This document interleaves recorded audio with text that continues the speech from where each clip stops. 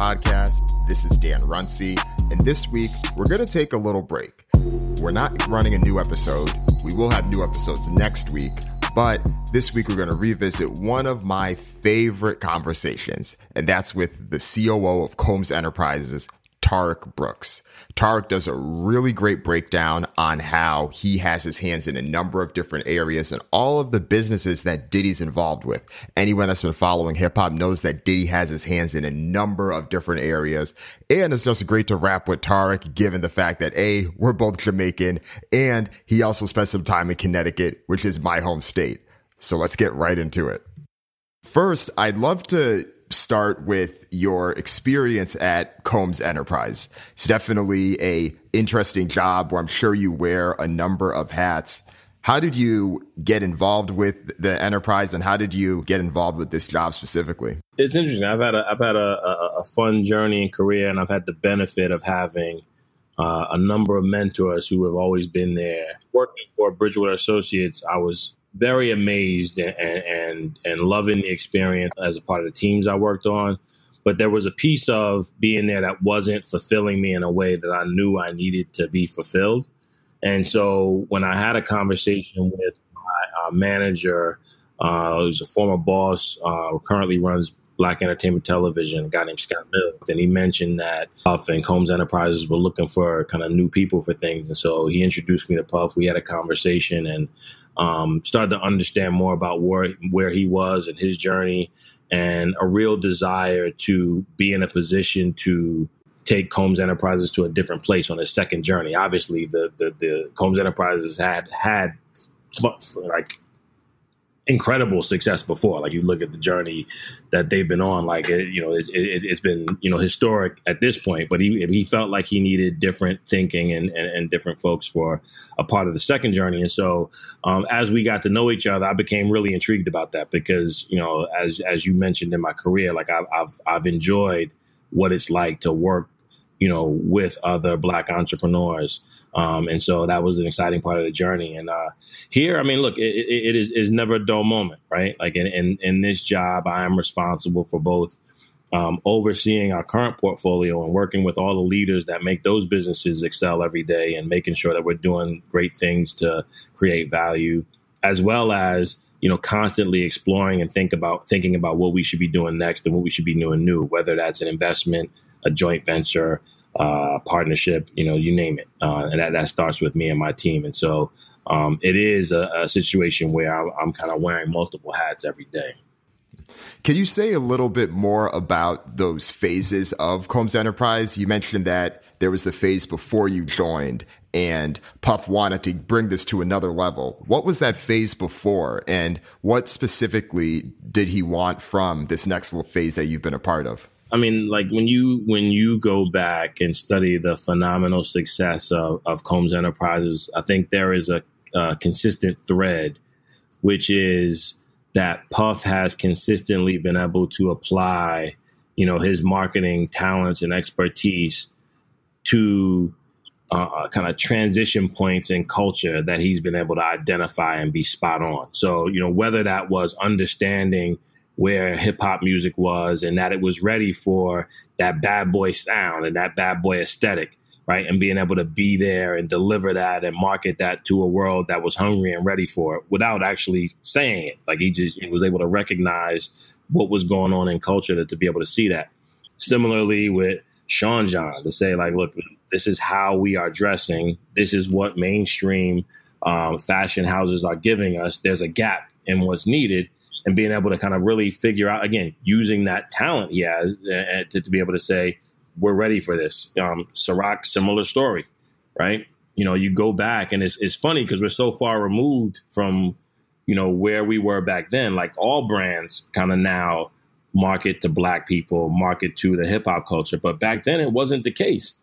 It was really a couple of boutique brands. And then beyond that, it was like malt liquor. Like, and that's all anybody thought we were valuable for. And again, Puff saw the opportunity to say, an ultra premium product could be delivered to this market and be successful.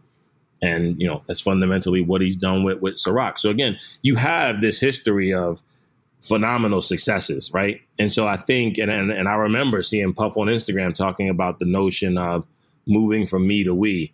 And so when you think about a lot of what he's focused on these days is understanding how to leverage his platform, his voice, his celebrity, his network for the betterment of our people and our community. And so, there will still be ideally some great business opportunities we capitalize on. But I think now more than ever, he's really focused on ensuring that everything he does is consistent with that me to we narrative and his goal of leveraging everything he's built and everything he does for the betterment of Black people. This sounds a lot like the interview that Puff did with Ray Dalio a month or two ago. He talked a lot about getting to that next level. And I think you were shouted out on that interview. I remember that, right? Well, it's funny because it was only a few months after I joined Combs Enterprises that both Ray and Puff were named by Forbes as, two of the 100 greatest business minds of the century.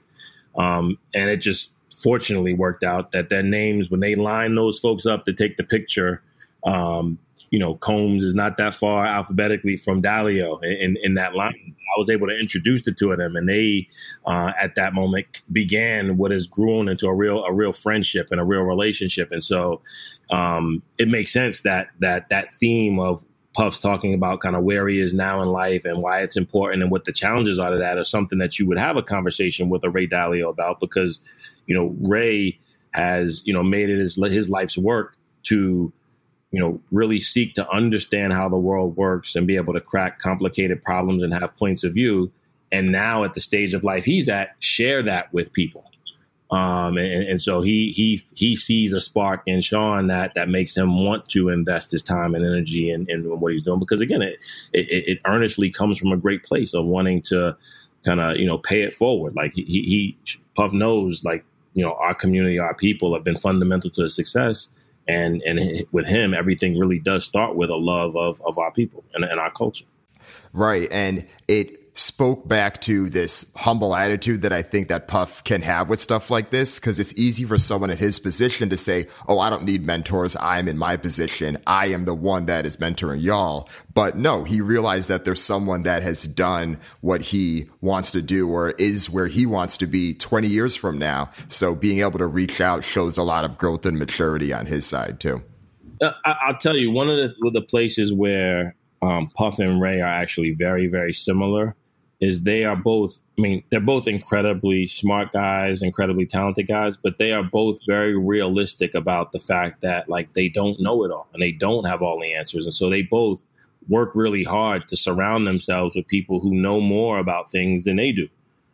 Because they understand to get to the levels of success that they've had, you don't have to have all the answers yourself, right? Like, you just need to be able to find the people with the answers and work with them in good quality ways.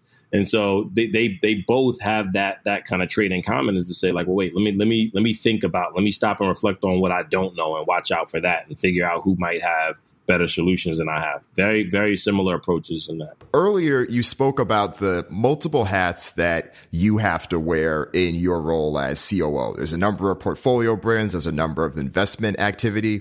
What is your day-to-day like? What are the different hats you have? What are the skills that you need to have to be successful in this type of job? Yep. So if you think about an average day for me, and I'll just use a couple of examples, it may start with working with the spirits and marketing team on some upcoming campaigns for Ciroc. And then I may shift to working with the team over at Revolt and how they're thinking about what their next strategy is for growing their digital business. And, I may, while I'm with Revolt, evaluate an opportunity to partner with another media property and understand what that looks like.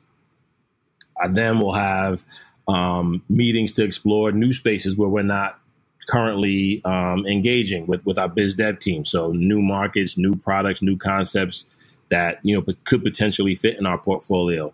Having those meetings, running the analysis, doing the research, going back and forth with the team to develop a point of view and a thesis about whether or not we should explore something. And then a very fundamental thing that I believe all business leaders have to do is really spend time thinking about, we have the right people in place. What skill sets are missing? What are the things that we're going to need if we start to go down certain roads with current businesses, or if businesses growing up and really trying to be on top of that with our HR and recruiting team to make sure we have the right people in the building. Because again, we are very ambitious. Like, we want to be great and win in a number of different ways. And that's going to take a number of different people and personality types and ways of thinking. And so I constantly have to be thinking about whether or not we have the team we need to achieve the goals we have. And so, look, they are long days and they are full. But it is like, for some people, I think the context switching might be disruptive. But I think for me, it works well. Like, I like to be able to get my hands dirty in different types of problems and work with different types of people and learn things from different types of people. And so this job really enables me to do that. And it's one of those things where, too, I can be humble in knowing what I do well and not having to be an expert at all things, because my job is to help make sure we have the experts we need that we can rely on. And so I'm constantly making sure our team is set up to operate that way. You've talked a lot about teams and being able to staff and those types of things, making sure you have the right people. What are some of the tougher decisions that you've had to make? So I think, look, anybody would tell you that hiring and recruiting is one of the toughest things you have to do, as a manager of any company. Like, particularly in a world where, thankfully for our country, unemployment's pretty low, but that means it's really hard, a really tough job market out there for trying to find the talent you need. I think one of the things that you have to do that can be difficult is ensuring that you always hold a super high bar for the people you bring into your organization, and you don't let the pain of not currently having that person influence you to make a bad decision. Right. Like, so, if you have a particular gap and you don't have, I'm making this up, if you don't have a sales guy right now and you're feeling the pain of that every day, you're looking at the numbers and your sales aren't what they should be because you don't have that sales guy, you could be inspired to say, like, well, this guy is he's most of what I want, and, he could probably do the job. And you start making excuses versus having that very high bar to say, look, I want a star. To be able to look at this person's track record and be able to see he's been a star.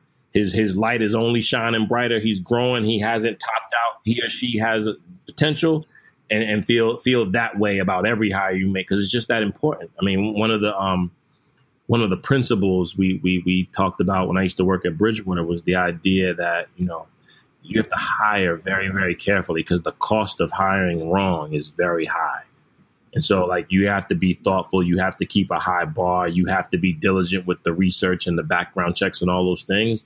And you have to be disciplined enough that, to tolerate the current pain of not having that thing filled, rather than, risking filling that thing or that role with the wrong person. Right. And that's where the culture piece comes in too, because this is something that I've experienced at past jobs as well. It's definitely strong throughout Silicon Valley. You have the people that were brought on with the early teams that wore multiple hats and they can do the job you need, but the organization's growing. And at some point, you're going to want to have seasoned operators in there. It's kind of like if you think about a military, right? Like, military is not all one thing. Like, you have your infantry, and then you have your snipers, and then you have your SEAL team. Like, you have to really be thoughtful about, one, how your organization is designed. Well, first, what it is you are trying to achieve, and then how your organization is designed to get there for the point in time that it's at, right? And then be ruthless about ensuring that when you stick somebody in the box, like, you feel confident, like, there is no better person for that box at this point in time. And again, even with that, you're going to be wrong sometimes, and being able to kind of recognize those mistakes, pivot, and kind of retool, like, what you're looking for, how you are assessing, how you are onboarding, all those things matter. Talk to me a little bit about the investment activity. What does that look like for Combs Enterprise, and what is your role specifically with that? Yeah, so given Puff's platform and status and reach, we get a number of kind of inbound opportunities to look at companies to invest, to whether that's like a more active position where they want Puff to be actively involved in the business, or if they want him to just be a passive investor. We get lots of those opportunities.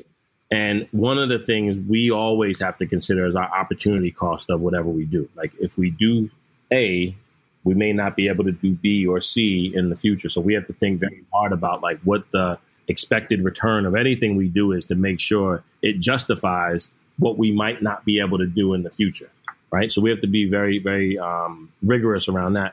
We also have to be very thoughtful about the fact that, like, in a lot of cases, an entrepreneur or a company may want Puff as an investor to be able to market to the world that he's involved. And that has an inherent value. So we have to think about the idea of, some folks call it a promote, or, just the pricing of whatever the investment is based on this idea that having Puff as a part of your cap table is inherently valuable. And so that's another concept that we have to always be thinking of is, what is that value to this opportunity? And again, like, I think the folks who are thinking about it well, don't just think about an investment from us as dollars. Like, I think you're missing it if you think the most important thing from us is dollars, because you could just get dollars from any private equity fund, VC, that kind of, assuming you have a quality idea and can raise money. But, from us, it's different, right? Like if I was on the other side of the table talking to Combs Enterprises, I'd really want to understand how valuable the affiliation was, what I was going to actually do with the capital that I was raising. And I was ensuring that, like, the 1 + 1 makes 3, right? Like, because, Sean Combs on the cap table, I'd certainly then want to make sure, however I was going to use that value, was going to give me outsized return relative to just getting the money from somewhere else. So what's an example of a 1 + 1 = 3 investment that you felt like everyone turned out better afterward, specifically Combs Enterprise? Yeah, so I don't really, we don't really publicize our kind of passive investments that way. Obviously we are a private shop and we keep those things private. But what I will tell you is Sean does have a solid track record of call it private passive investment and their returns. Like that, if I was able to disclose some of those things, there'd be some names you knew on there that have done well. And so I think the rigor applied to those situations for us is in some ways no different than private equity shops do all day. The only difference is we also have to make sure we're getting appropriately compensated for that kind of qualitative value of having Sean's involvement. And I know that you can't give a specific example, but I'm curious at the thought process behind it, because when people think of Nas, they're like, oh yeah, Nas invested in Ring, Nas invested in Lyft, and he invested in PillPack, or Jay-Z invested in Uber. They're able to rattle off a lot of those, but I do understand that Puff is a bit more private when it comes to that. Is there a reason why he hasn't, or why you all haven't made those as public in that way?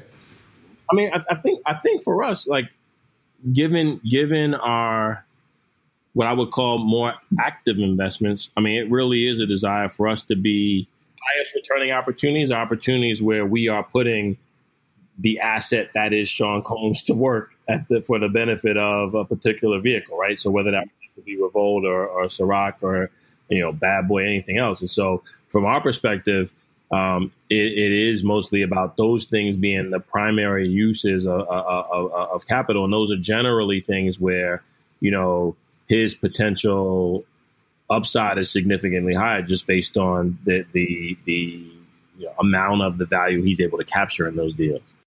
Right. And at least with this conversation, it seems like a lot of these investments have been more inbound, where people are reaching out to y'all like, hey, I think you should look at this. How much of it is the other way? Are you or your team actively looking at the landscape saying, oh yeah, let's try to get a hand in this. We see what's going on over there. So we definitely kind of do some of that independent of Puff. But then Puff also will say, hey, check out this space, check out this industry. Like, I've seen something intriguing, go take a look at it. So we will do that, and we'll oftentimes have conversations with entrepreneurs to understand, what they're doing, how they're doing, and whether or not it makes sense for us to explore what something might be. Because like you could have, look, I'm making this up, but I could easily see a scenario where, some team of talented young Black people have this startup in enterprise software or something like that, where they're going to do a great job and they're phenomenally talented, but like there really may not be a thing where we say, okay, if we added this Sean Combs asset to it, that we create outsized value and help. So, and again, I'm making it up, but like there are scenarios we say like, no, this is great, and let's follow, let's keep our eye on them, but maybe it's not a thing for us to deploy capital and time to, versus something that, again, generally speaking, is more, culture facing, more consumer facing, where you could actually, get to a logical and empirical kind of assessment of what his impact could be on that thing. And then you start to have a different level of conversation. But we are constantly watching the world around us to see how things are evolving and what might make sense. And ideally, in best case scenarios, there are opportunities where not only would Puff's involvement with a particular entity be of value to that entity, but there's also some kind of portfolio effect where the brands could actually work together with the brands in our portfolio, because that's where you start to get real synergy, right? So like if you think about a thing like the Revolt Summit, amazing experiences in Atlanta and LA, featured activations from Ciroc VS, right? Like helping us introduce Ciroc brandy to folks who may or may not have otherwise been exposed to it in a setting that is comfortable and one that allows us to really engage in a deep way. And so where we had opportunities where we could do similar things, you'd see us show up that way. I mean, one investment that is public that we made that I think is a good example that I will talk about is a company called PlayVS is a company in the esports space. They're creating platforms for the amateur part of esports, whether that be high school or collegiate level. And Delane, the founder of that business, so we made an investment there, but Delane also participated in the Revolt Summits in different ways. And it was able to kind of, again, you see like synergy value, like getting his face in front of a bunch of young Black entrepreneurs is important because he's a role model in that way and a phenomenal one. But then he also benefits from being able to say he's got Sean in the cap table, and then obviously the capital investment helps fund the business and all those things. So that is a case where I'm willing to, open the door a little bit, because I think it is just a phenomenal case, and I have nothing but amazing expectations for PlayVS and Delane and that team over there. They're doing phenomenal work. That's what's up. I appreciate you letting us in a little bit. You had to give us a little something. Yeah, but look, I can tell you all about Ciroc and Revolt, all these things I'm welcoming people to. I'd love to hear a little bit about your experience just with portfolio companies overall, because before Diddy, you had worked for Bob Johnson and his portfolio companies as well. Obviously, two of the more well-known Black moguls in America. Could you talk a little bit about how the styles differed, how you would compare one to the other? Because I think a lot of people see the names and see them on TV and award shows, but they'd be curious to be brought under the hood to hear how those experiences are similar and how they're different. Yeah, so no, I think it's a great question. So I have had the benefit throughout my career of really learning from the best, right? And so while Bob and Puff are two different people, two different styles, like there are certain things that are very similar in their approach. And I guess I'll talk more about like places that they're similar. Like I think they care a lot about, especially for the things that where they're going to put their capital to work, they care a lot about their ability to impact the business. Meaning, again, it kind of goes back to the point I was making. Like, if you were just coming to Bob for capital or Sean for capital, you're probably not going to get nearly the attention of an opportunity that enabled them to put their capital to work, but where they were uniquely suited to create outsized value. I think they both care a lot about that. I think the other thing they both care a lot about is ensuring, if they, particularly in cases where they're in partnerships, being in business with best in class partners. right? Like that was one thing I take away from both of them. Like when Bob would get ready to launch a fund or launch a new concept, he'd be talking to the best in class shops on Wall Street.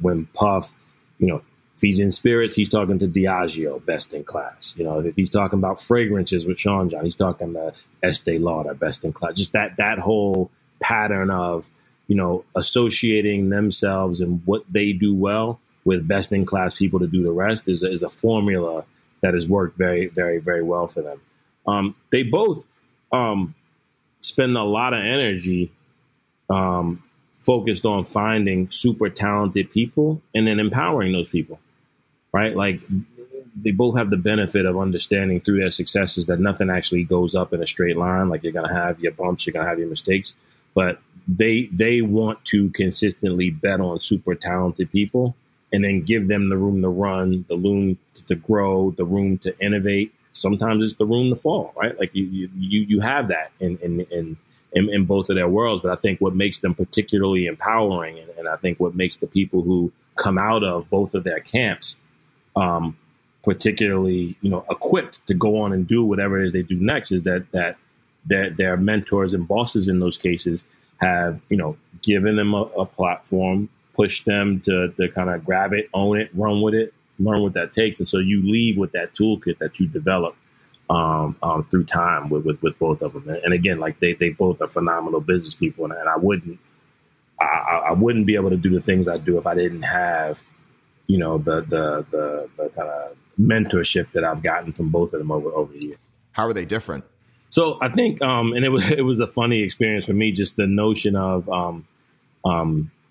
Puff's celebrity. It just, in my career, having worked at Bridgewater, top investment shop, Bob Johnson, top investor, entrepreneur, whatever, like the Sean Combs level of celebrity is just a different animal. And I think it is hard for people to actually value the impact of that platform. Like even when I talk to people, I try to help them understand like how many people he can just easily reach, like the kind of waves through culture that he can start with the momentum that he builds. Like those kinds of things are hard to actually quantify at times, but like those are things that you only see when they get put to work, right? So when you think about the like phenomenal success of Ciroc in the time it's been around, like that's not an accident. Like few people are equipped to do that thing.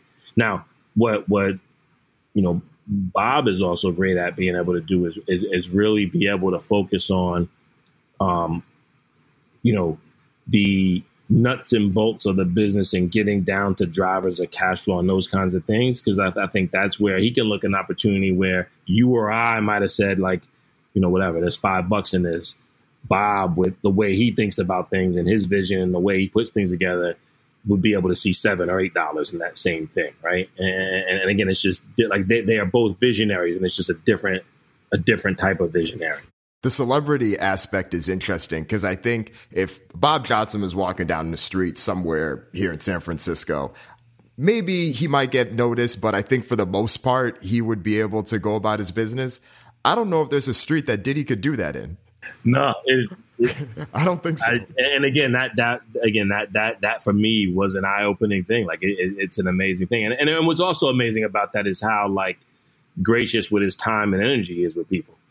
Right. Like he enjoys being amongst the people. I think he actually gets it back from them that way. I think he's a true extrovert in that way, that he gets his energy from the people. And so I think that's why you see him engage that way, because it is a two-way street. People get excited to see him. He gets excited to, exchange that love back and forth. And so I think it's a real and genuine thing. Ciroc has always been interesting to me because, as you mentioned, I don't think that anyone that wasn't a celebrity could have done this. Because when you think culturally, Black folks don't really, or historically weren't really drinking vodka like that, right? It was always brown. Like if you would have thought what type of rapper could elevate a brand, you would have thought it would be like a Crown or some type of brown liquor they could have brought to that next level. So the fact that he did this with a dormant vodka brand is remarkable. No, I mean, look, I think it just speaks to the genius, right? Like he was able to see not only the space where we weren't being talked to, but also figure out how to position his brand in a way that really owns celebration. And so the notion of, the Ciroc experience being one where if you hustle hard, you deserve the right to celebrate. And the only way to do that is with Ciroc, I think, is what rings true to people. I believe Puff is good enough. He could have did it with apple juice, but I think I think his ability to be really, because it really is, in his way of brand building and storytelling, it's really capturing an emotion, capturing a feeling. And I think been able to do over the years is really capture the essence of, you work hard, you hustle hard, you go hard. And when you do that and reap the benefits, it's okay to take time and celebrate and be grateful and be happy and have your friends and loved one around you. And it doesn't matter if that's in a bar or a lounge or at a brunch or at a pool party. It doesn't matter. Like what matters is that feeling of, I want to take time to celebrate with the folks I care about, and be able to have a high quality, great tasting drink when I do it. I think he's consistently captured that in the way he's positioned Ciroc over the years. And so, I'm excited about what the future holds, but because I think there's just a lot more room for that to run.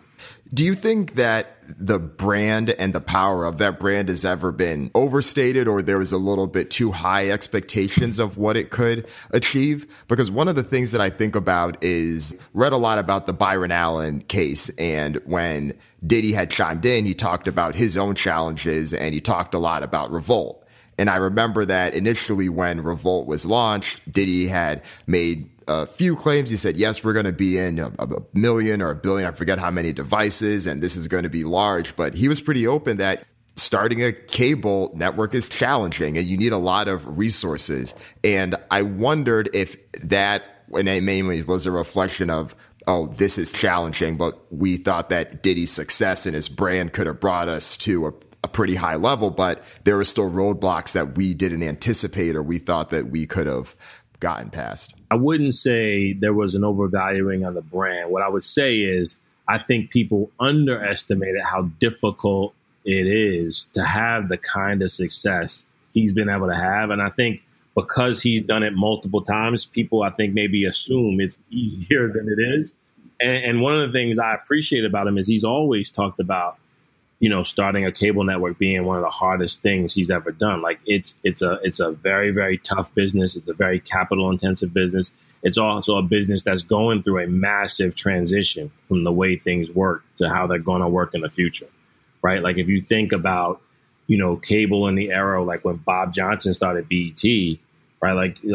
You didn't even have like the internet at levels that you had it at, like not alone concepts like, Netflix and Amazon Prime and all these things that are share of the media consumption. And so I think it rightly is very hard. Now, at the same time, like was right to set very high expectations. I mean, I think, part of what you got to do to push yourself is set goals that are outlandish and not be afraid to be a big dreamer. But I think part of what the Revolt journey has just showed is like, it's really hard. And I think, in those experiences where you get more of the meteoric rise right away, it makes it seem to people that those things are easier. So therefore, this time something must have been wrong. No, it's just that like people don't see what was behind the curtain through that meteoric rise of Ciroc, like how hard people were pushing, how hard they were driving, how creative and innovative they were really being to drive that.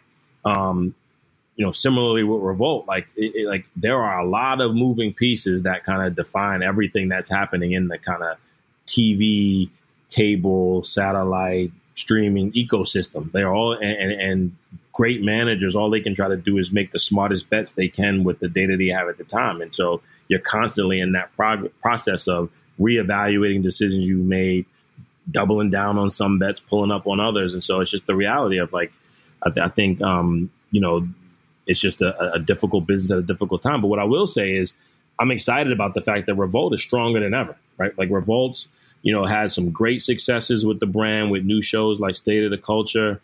The Revolt Summits were amazing live events experience that have kind of exposed the brand to people in a way they haven't been before. I think the leadership team and the business changes that have been made over the years have put the business in a more on a stronger foundation, kind of ready for the future. So it's an exciting time to think about what's next for the Revolt, because, you know, at a time where the business is primed to really accelerate its growth, you know, hip hop dominates popular culture. So, like, where else would you want to be but a brand that was unapologetically hip hop? And so I think it's a great time for Revolt, and I'm excited about what the future can hold. Yeah, I think specifically with the cable aspect, I think the timing seemed a bit tough because I think it was 2013 when it started. Let's say it was late 90s or early 2000s.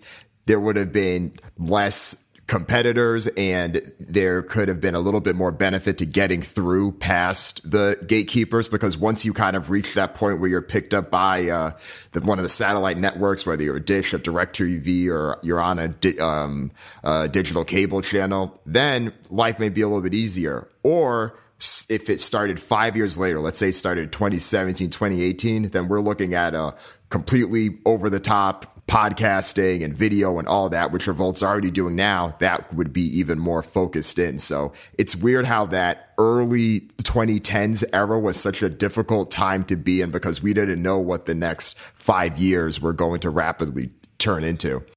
So I think there's something right about that. But then I think it's also like, you know, as we look back as kind of, you know, if you Monday morning quarterback it, right? Like if you use the converse of that argument, think about Ciroc at 2008, right? Countries going into this recession, housing crisis, and all this. You know, if you ask people to bet, like, would you bet this was an opportune time to build a huge global high-end vodka brand? People probably say, nah, it's a better time to do something different. And Ciroc ended up being a meteoric success, right? So it is. You never, like, there are macro dynamics that you'll never have control over. And again, like, all you can do is be attentive to the data and be smart about pivots, right? Because there is never a true kind of perfect window. But I agree with you. The landscape, and this is what I was saying, like if you think about the difference in the landscape when Bob was building BET versus when Puff was building Revolt, the landscape was very, very, very different. And there were all new dynamics around how people received content, what they wanted to see, how they consume it. All those things were changing in real time, and so it just it exacerbated just an already challenging capital intensive business. But like I said, the good news is, like, we are now on strong footing, and I think primed for real growth. Both in all the numbers that we assess and in our impact to the culture. No, definitely. It's been exciting to see what Revolt's been able to do and where things are going too. I just got Gen Hip Hop in the mail, so I got to go through it. Part of what I love about that Gen Hip Hop study is one, you know, we are taking an empirical market research view towards helping people understand what hip hop is really about and what the power of hip hop really is. And I think, you know, I think we may be, you know, one of the first media entities to really take that on in that kind of classic white paper kind of way. And so that's exciting for me. But it also, you know, as we teach and explain and tell that story, people start to understand that, you know, we have a certain special position in the culture, you know, not just based on who our founder is, but based on the positioning that we are building and we are holding around a brand that is, you know, for the people, empowering the people, giving people, you know, chances that other networks may not be willing to give. And so I think that's a big part of our ethos. No, that's For important. sure. So reaching the tail end, last couple questions for you. I'm interested at the business, if you will, of Diddy's birthday party, because this is clearly not just a cause for celebration. There's a reason why there are top-notch photographers, why the people that are invited, and whether it's deals that are actually happening there or understanding how the fame and the reach of that helps extend more opportunities in the future. I'm sure that that's probably a conscious thought, and that may influence how events like that are created.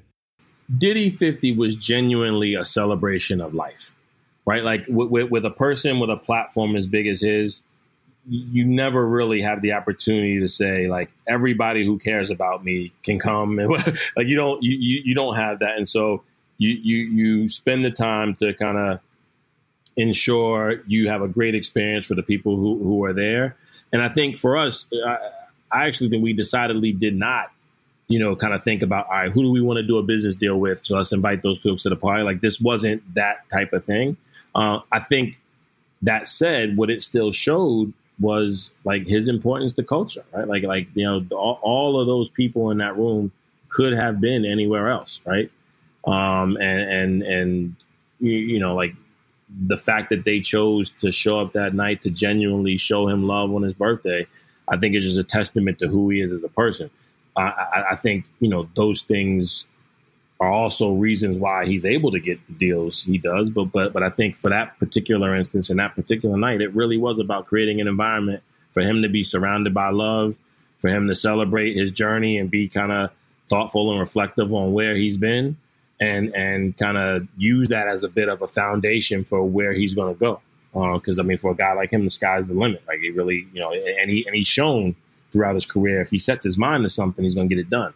And so I think it was just a real pause and reflect moment to just take that in, and like it's what you do it all for like to be able to have a solid base for your family and be able to be a great role model to your children and be able to look out at your peers and see both people who have influenced you and people who you've influenced, and really have those genuine, intimate moments to say, like, I appreciate you. And that's what it was for us. Yeah, there's only a few events I could think of that are to that level. Of course, you have the Roc Nation brunch, Tyler Perry's studio when he announced it. That was a pretty big event.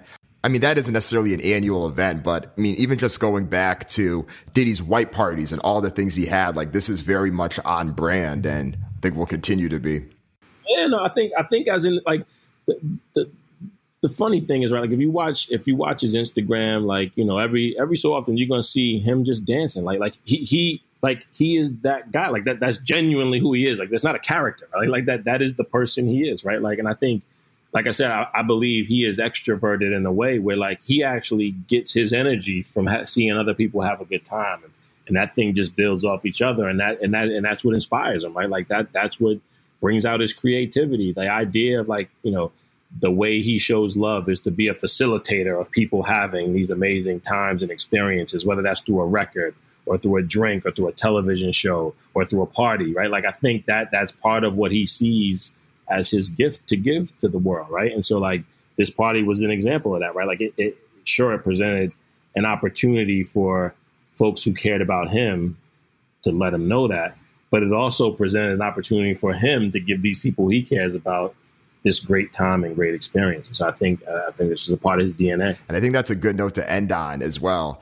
Tarek, this has been a pleasure. But before we let you go, can you share with the people anything that you'd like to plug or anything that you think the Trapital audience should know about? Combs Enterprises is always, looking for talented people, always looking for stars, creative talent, marketing talent. I mean, you name it. Like we want to build a best in class A team. And so people who want to, work hard and be the best and really aspire to make a difference in the world through their talent should consider us as a place to come be. I think we should also look out for all of the things that we have going on and coming up. I mean, this weekend, their highest award, phenomenal for us. Notorious B.I.G. is being inducted in the Rock and Roll Hall of Fame, big for us. Puff and the great folks at MTV are bringing back Making the Band. That's going to be a smash. I mean, you name it. Like we got great stuff coming. Again, like for the folks who, like you said, like thought Brown was the way to go. Check out Ciroc. Personally, partial to that De Leon Añejo, but that's just me. But so my tequila drinkers, I think is well worth a taste. So, without shamelessly plugging too much, the beauty of having a portfolio is as vibrant as ours is there's always things I can send folks to that we stand by and authentically believe are great. So yeah, man, I'll leave you with that. No, thanks, man. Appreciate it. Tarek, it's been a pleasure. Thanks again, man. Absolutely. Anytime. Talk to you soon. If you enjoyed this podcast, go ahead and share it with a friend. Copy the link, text it to a friend, post it in your group chat, post it in your Slack groups, wherever you and your people talk, spread the word. That's how Trapalo continues to grow and continues to reach the right people. And while you're at it, if you use Apple Podcasts, go ahead, rate the podcast, give it a high rating, and leave a review. Tell people why you like the podcast. That helps more people discover the show. Thank you in advance. Talk to you next week.